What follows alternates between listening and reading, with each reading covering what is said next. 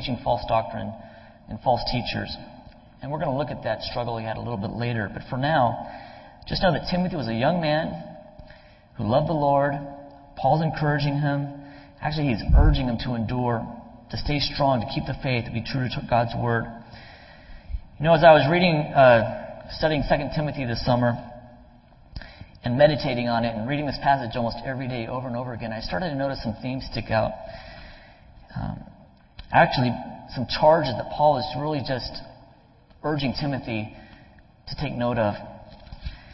And I'd like to explore, I think on your note sheet I have the 8 charges of Paul. And I just want to read through them quickly to kind of put this book in perspective. The first one's found in 1 Timothy chapter 1, verse 6. And there's probably more than 8. These are just 8 that stood out to me. Where he tells Timothy to stir up. That's the first one. Therefore, I remind you to stir up the gift of God which is in you through the laying on of my hands. Timothy, stir up. You're a gifted man. This year as we enter ministry here at Coast and just serving the Lord, let us stir up the gifts that are in us. The second one, he tells Timothy in chapter 1, verse 8, don't be ashamed, Timothy. A lot of people are. They're messing the gospel up. But you, Timothy, therefore do not be ashamed of the testimony of our Lord, nor of me his prisoner, but share with me in the sufferings for the gospel according to the power of God. Don't be ashamed of it. Third, chapter 1, verse 13. Timothy, hold fast. Hold fast the pattern of sound words which you have heard from me in faith and love which are in Christ Jesus. Hold on to it. Don't let it go. People are perverting the gospel, but you hold fast. Stick to what you know is true, the sound words.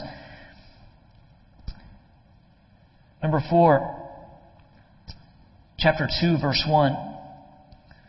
Be strong. You therefore, my son, Timothy, be strong in the grace that is in Christ Jesus. You know, we can't do things on our own strength. Timothy, if you do things on your own strength, you're going to fail. But as he told the Philippian church, we can do all things through Christ who strengthens us. And he's telling Timothy here, Timothy, be strong in the grace that is in Christ Jesus. See, Timothy had a lot on his plate, as we're going to find out. I think number 5 or 6, chapter 2, verse 3, Timothy, endure hardship. It's not going to be easy. Life's tough. You, therefore, must endure hardship as a good soldier of Jesus Christ. Carry on, persevere, endure it, don't give up. Number 6, our passage today in verse 15 of chapter 2. Be diligent, Timothy. Be diligent. Be eager. Be earnest. Keep at it. Be diligent to present yourself approved to God, a worker who does not need to be ashamed, rightly dividing the word of truth. And probably my favorite verse in this book, chapter 4, verse 2, number 7. Timothy, your job is to preach the word. Preach the word, Timothy. Be ready in season and out of season. Convince, rebuke, exhort with all long-suffering and teaching. And finally, Timothy, number 8, chapter 4, verse 5. But you be watchful. Be watchful in all things. Endure afflictions. Do the work of an evangelist. Fulfill your ministry. Stay on the alert, Timothy. Be vigilant. Be sober. Be watchful. As Peter wrote in his epistle, the devil's prowl about like a roaring lion seeking to devour. If you're not watchful, he's going to sneak in and bite you. These are pretty powerful charges. I wanted to give you a glimpse of the passion with which Paul is writing this book. These ideas to endure, to hold fast, to be strong, to preach the word. What a calling. And in case I get lost rambling this morning, which I'm good at doing, or in case you fall asleep and I have to throw a water balloon at you, if you forget anything else I say this morning, remember this. Just like Paul's charge to Timothy, as we begin this new year of ministry here at Coast, and especially if you're a leader or a Sunday school teacher or a Awana listener or whatever your work for the Lord is, let us stir up the gifts that are in us. Let us not be ashamed of the testimony of the Lord. Let us hold fast to the pattern of sound teaching and doctrine. Let us be strong in the grace that is in the Lord Jesus and not in our own strength. Let us endure hardship this year. And let us be diligent to present ourselves as approved workmen to God. Let us be approved workmen who are not ashamed. See, it's in this earnest set of pleas that Paul is encouraging Timothy in today's text. So let's look at our text again today. Timothy, be diligent to present yourself approved to God, a worker who does not need to be ashamed, rightly dividing the word of truth. Paul's urging Timothy here to be true to the word of God. Timothy's a worker, a minister of God's word who does not need to seek the approval of men and get caught up in petty arguments and idle babbling, but instead he needs to seek the ultimate approval, the approval of God. Earlier I mentioned that one of Timothy's main burdens in his life was dealing with false teachers in his church. In fact, today's text is set in the midst of Paul's warnings to him to avoid this. So I'd like to read with you this morning, and I want you to notice that our verse 15 here is packaged between Paul's warnings for him to avoid just words that have no use to them. Look with me, verse 14. Timothy, remind them of these things, charging them before the Lord not to strive about words to no profit, to the ruin of the hearers. Then we have our verse, down to verse 16. But you, Timothy, shun profane and idle babblings, for they will increase to more ungodliness. And their message will spread like cancer. And he does some name calling. Hymenaeus and Philetus are of the sort, who have strayed concerning the truth, saying that the resurrection is already past, and they have overthrown this faith of some. Skipping down to verse 23. But you, Timothy, avoid foolish and ignorant disputes. Know that they generate strife.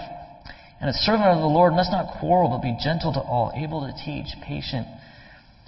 Here our verse today is packaged between these warnings to shun profane and idle babblings, to not get involved in quarrels and disputes, and not to strive about words to no profit.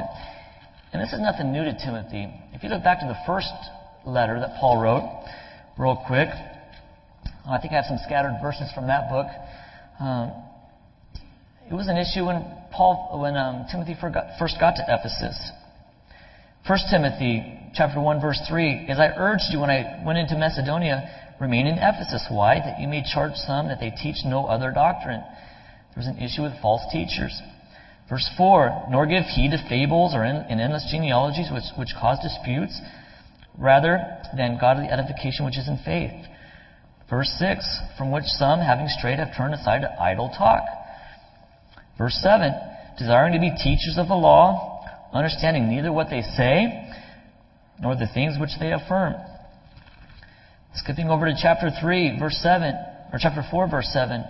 That you, Timothy, again, reject profane and old wives' fables, and exercise yourself towards godliness. Then he exhorts them in verse 13. Till I come, Timothy, you give attention, your job's to study, reading, to exhortations, to doctrine. Verse 16, take heed to yourself and to the doctrine. Continue in them, for in doing this, you will save both yourself and those who hear you. I read all this just to illustrate the point that our verse today, be diligent to present yourself approved to God, is really over a dispute of false teaching going on in his church. There's arguing going on, people trying to puff up themselves and be glorified with their words, tickling itching ears, and preaching that Jesus really didn't raise from the dead, that it was just a spiritual resurrection and not a physical one. And they practice their own form of Gnosticism, and Paul's telling them, no, Timothy, you study, you stick true to the Word of God.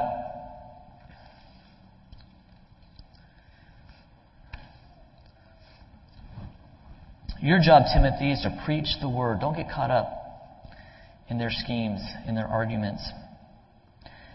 So as we break down this verse this morning, I'd actually like to break it down into its three phrases and go through each of them briefly. First, be diligent to present yourself approved to God. Second, a worker who does not need to be ashamed. And third, rightly dividing the word of truth. So let's look at this first phrase.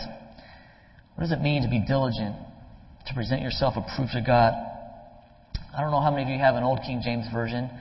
I grew up with that. Anybody by chance have an Old King James? How many of you memorized this verse as a youngster? And it started out differently. What's it start out with? Study to show thyself approved. And that's what I was expecting as I got into this passage. I'm like, wait, in the NIV says, do your best to be approved to God. And the New King James Version says, well, be diligent to present yourself approved to God. I'm like, well, that's kind of a wide spectrum for a verse, and so I want to dig into it this morning. You know, in the New King James, the version that our church uses predominantly, begins his charge by telling Timothy to be diligent. And this word, be diligent, actually comes from the Greek word spadazo. And it appears 12 times in the New Testament. And each time with the idea to be earnest or to hurry to, like, Timothy, my son, be diligent to come to me quickly. Hurry to it. The word literally means to make haste, to exert oneself, to endeavor, to give diligence to do one's best. You know, the Old King James says to study, which I kind of like, especially in the light of the passages I've just read this morning, when he tells Timothy, you know, Timothy, you're to give attention to reading, to exhortation, to doctrine. You're to study to show yourself approved, to take heed to the doctrine, not get caught up with these fables. In his commentary, John W. Rittenbach writes this: the King James translates this word, spadazo, as study. However, modern translations typically do not agree because the meaning and usage of the English word has changed. To us, study means hit the books, learn, analyze, investigate, examine, scrutinize, or earnestly contemplate. But the Greek word, spadazo, actually means something quite different. It literally means to make speed, to hurry. It conveys the sense of to make an earnest effort, to be prompt to labor. In almost all modern translations, the word study is rendered be diligent, work hard, do your best. The primary question then is, what can we do to show ourselves approved to God? Because God's charge is, hurry to do it. Be quick about it. Be diligent at it. Do your best. So although I grew up learning this verse, study to show thyself approved, which I still like a lot. There's a lot of truth in that. I also like this phrase, be diligent. Let me explain why. Earlier this summer, I was at some friends, actually Tori's friends. They had a play date, and they live in Ladera Ranch, and they have a garden. Over in Ladera, there's this garden where you can plant seeds, and if you'd ever drive by, there's pumpkin and everything. And I was just sharing how cool it would be in our backyard. We've always wanted to plant, you know, things, and I can never keep anything alive. But anyway, they gave us a bunch of seeds, and so the Sunday before Monica got back from Haiti, it was July 5th, the day after 4th of July, the 5th. We went to Home Depot or Lowe's and got, you know, good soil, and we did all the stuff good farmers are supposed to do. And so we planted corn, we planted pumpkin, we planted cantaloupe, we planted watermelon, we planted tomatoes, and you have to understand, we don't have a sprinkler system in our backyard. So any way this was going to grow is going to be on our part to be diligent, key phrase there, to water. And so we watered, and about a week later, we started seeing little sprouts, and then we got really excited because, wow, something's growing. We're keeping something alive here. And we were diligent in the morning to fill it with water. And John will get a kick out of this. We're feeding it 9.5. He knows what that means. And so, in about 5 weeks later, I think I got a picture of it now. It might be kind of hard to see. This corn is taller than our wall that we share with our neighbor, and we actually have corn on the cob now. And I don't know when to pick it, but we have cobs. And there's a picture of our little pumpkin patch, and we have a tiny backyard, but these leaves are literally this big, and they're just huge. They're just overtaking our whole thing, and the watermelon there is just starting to spread like crazy, and it's exciting to see something grow, especially when you have to be diligent at doing something. You know, normally our backyard is just brown because I'm not diligent in water, and you don't really care about it because you don't care about it. But when you care about something, you got to be diligent at working at it. And I think that's the same thing that Paul's sharing here. There's something to be said about being diligent. Keep at it. Be diligent to present yourself approved to God. It doesn't happen on its own. You got to keep at it. So what does it mean to be approved to God anyway? Let's explore this idea for a minute. If you have a Nelson Study Bible, you'll notice in the footnotes down there for verse 15, it says this: what is approved is what remains after testing, like metals that have been refined by fire. I like that. What is approved is what remains after testing, like metals that have been refined by fire. You know, it's true that there's something innate in all of us that seeks approval. whether it's approval from your spouse, from your boss at work, from a friend. I did a little research this summer in preparation for this. I went to Google, great website, or search engine, and typed in seeking approval. I was just blown away by the hundreds of thousands of entries for that, from Oprah to Psychology Today. They all say that, we all seek approval, whether it's from a spouse, a boss, a parent. At Stony Brook, every year, every employee has, evaluation. We'd be kidding ourselves if we didn't want to be approved. To hear that you're doing a good job. Bottom line is that we're concerned with being approved. In this passage, Paul's urging Timothy to seek the ultimate kind of approval. Don't be concerned with what man says. Be approved to God. To present himself approved unto God, he's not to concern himself with man's approval. All summer, in his series on Ecclesiastes, Pastor Neil encouraged us to live life without blinders. Remember, take the blinders off. Look up. And that all the work that we do, this is appropriate that it's Labor Day, that all the work that we do is vain unless it's work done for the Lord. When all is said and done and all is stripped away and we're standing before Christ at the judgment seat of Christ, are we going to stand approved before God? Or the work that we did here have been done in vain? You see, when we live life without blinders, we're able to see that there's an ultimate reward for those who are approved by God. Paul understood this in his book. And that's why he urges Timothy to present himself as approved to God. Look what Timothy writes. Flip over real quick to chapter 4 of 2 Timothy, verse 7 and 8. He tells Timothy, I've fought the good fight. I've finished the race. I've kept the faith. And here's what's going to happen. Finally, there's laid up for me the crown of righteousness, a reward, which the Lord, the righteous judge, will give to me on that day. And not to me only, but also to all who love His appearing. That day, you'll notice it's capitalized, refers to the judgment seat of Christ, where we're all going to give an account of this life, an account for how we built on the foundation of Jesus Christ. This day is also mentioned in 1 Corinthians chapter 3, and I just want to take a second to drill this in. So if you want to flip over to 1 Corinthians chapter 3, let's read about this day real quick. Starting at verse 9. For we are God's fellow workers. Workers, how appropriate. You are God's field. You are God's building. According to the grace of God which was given to me, as a wise master builder, I have laid the foundation, and another builds on it. But let each one take heed how he builds on it. For no other foundation can anyone lay than that which is laid, which is Jesus Christ. Now if anyone builds on this foundation with gold, silver, precious stones, wood, hay, straw, each one's work will become clear, for the day will declare it, because it will be revealed by fire, and the fire will test each one's work of what sort it is. If anyone's work which he has built on it endures, he will receive a reward. If anyone's work is burned, he will suffer loss, but he himself will be saved, yet as through fire. Verse 13, the day will declare each one's work. And the only thing that's going to pass through that fire one day that we're all going to stand before are the things that we did that had eternal significance to it. Think about that for a second. The only things that are going to pass through that fire are the things that are approved unto God. This morning, if you struggle with seeking approval of your life, if your focus is on seeking man's approval, your boss's approval, your spouse's approval, let me challenge you, like Neil challenged us, take the blinders off. Look up, and only concern yourself with presenting yourself approved unto God. Because when it's all said and done, that's really what's going to matter. It's how we stand before Christ.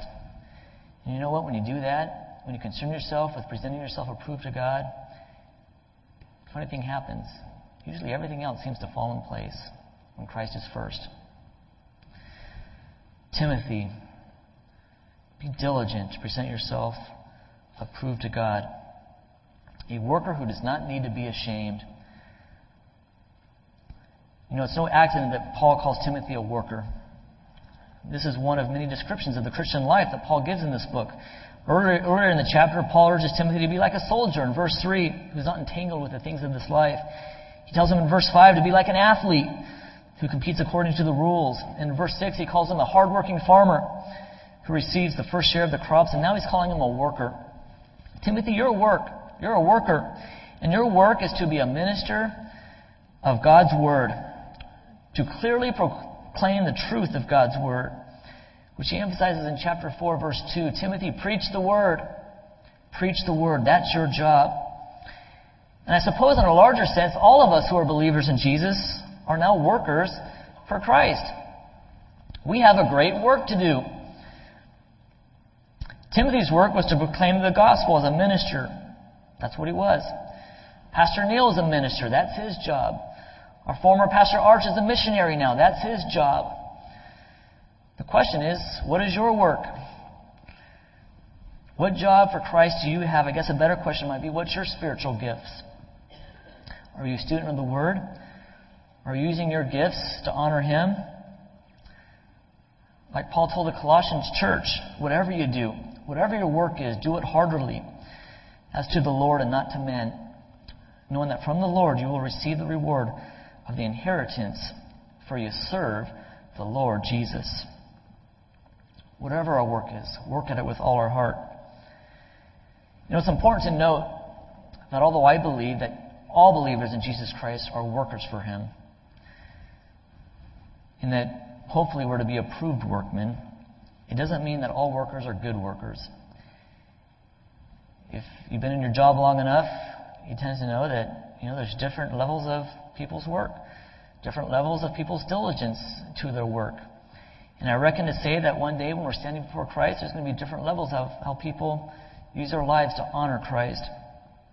In fact, there might be workers who are going to be ashamed someday of the way they live this life.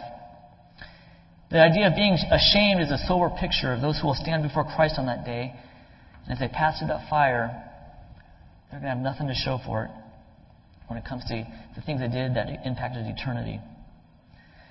Later in chapter 2 of 2 Timothy, Paul describes a great house where there's vessels of honor, or vessels of gold and silver, and some of wood and clay, and some for honor and some for dishonor.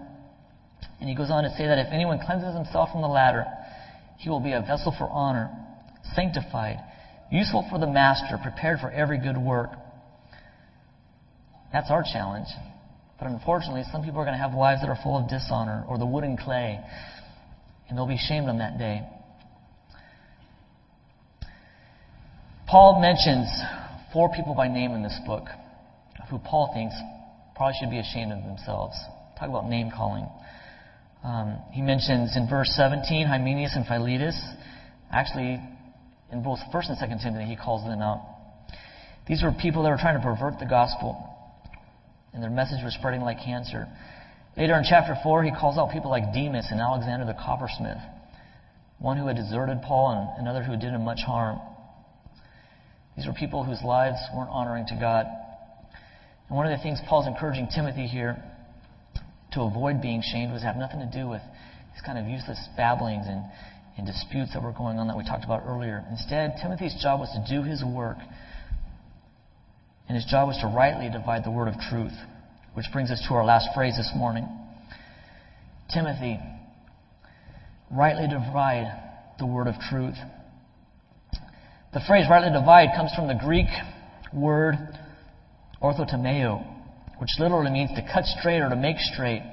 This is the only time this word appears in the New Testament, believe it or not. The Hebrew equivalent appears once in the Old Testament, in Proverbs 3:6, which most of you are familiar with. In all your ways acknowledge Him, and He shall, what? Direct your paths, or make your paths straight. Orthotomeo. I like what the Nelson Study Bible says about this phrase. This word, which occurs only here in the New Testament, means to cut straight, as to cut a straight road or keep a straight course. Paul encouraged Timothy to handle the word of truth in a straight way, like a road that goes straight to its goal without being turned aside by useless debates. In geometry, A line segment is just defined as the shortest distance between what? Point A and point B. I think Timothy's charge here by Paul was, Timothy, keep the gospel simple. Keep it straight. Don't make it confusing like these other people are trying to do.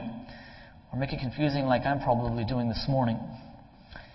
But you be diligent to present yourself approved to God, a worker who does not need to be ashamed, rightly dividing the word of truth. I'd like to close this morning with a story that happened in my house this summer. You know, it's funny, we've been in our home for 13 years, a little townhome, and believe it or not, I have never once had to change our bathroom lights. I don't know in your house, but above the mirror we have those like 8 light bulbs that are clear and shiny. I don't know what you call that thing. But they've never burned out. I've never thought about it. One finally burned out this summer. And actually we have these in all 3 of our bathrooms above the mirror. So I went down to Lowe's and decided, I might as well just replace them all. I couldn't believe it's been 13 years. So I went and got the light bulbs, exact same wattage, everything, and I took them out, put the new ones in, and I cannot tell you how drastically brighter the bathroom was. I mean, it was almost blinding, like when you're in a dark room and you turn the lights on and you squint. It was almost that drastic. I had not realized over 13 years how those lights just gradually grew dimmer and dimmer and dimmer, and you don't even realize it. You get used to it. And I began thinking, that's a lot like our spiritual lives when we're not diligent. Not only being diligent about presenting ourselves approved to God, but just be diligent in studying and being in His Word. That our spiritual lives can become dimmer and dimmer and dimmer. And before you know it, days pass by, months pass by, and we're not in His Word. We're not praying, and you begin to feel distant from God. Be diligent to present yourself approved to God. Work at it. Study His Word. Be a worker who does not need to be ashamed, rightly dividing the word of truth. In other words, live your life without blinders. Look up. Find out what pleases the Lord. Find out what work you're supposed to be doing, and do it. Timothy was a minister of the Word of God. He was to preach the Word. What's your job? Are you being diligent about it? Or is your spiritual life dimmed? As I mentioned at the beginning of this message, as we kick off this new school year and this new year of ministry, as we celebrate Labor Day, where we're supposed to be, celebrating our work here on earth, let's stir up the gifts that are in us. Let's be diligent to present ourselves approved workmen to God, rightly dividing the word of truth, and let us be approved workmen who are not ashamed. Will you pray with me? Gracious God, we thank You for Your Word. We thank You for the truth of Your Word. Thank You for Your ministers like Paul and Timothy and the charge that You gave to them and their faithfulness. Lord, today in 2009, as we kick off a new year of ministry, I just pray that You're the center of everything that we do.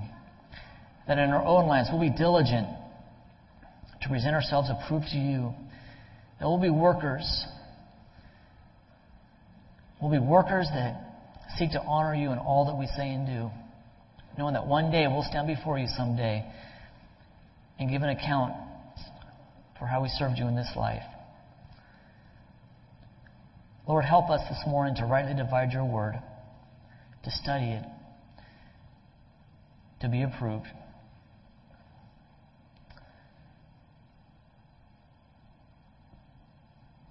Father, we just thank You for this time. And as we prepare to celebrate the Lord's Supper, Lord, I pray You prepare our hearts for that, and just focusing on the one whom You're ultimately approved with, Your Son, Jesus Christ, for whom we give all thanks and glory. In Jesus' name, amen.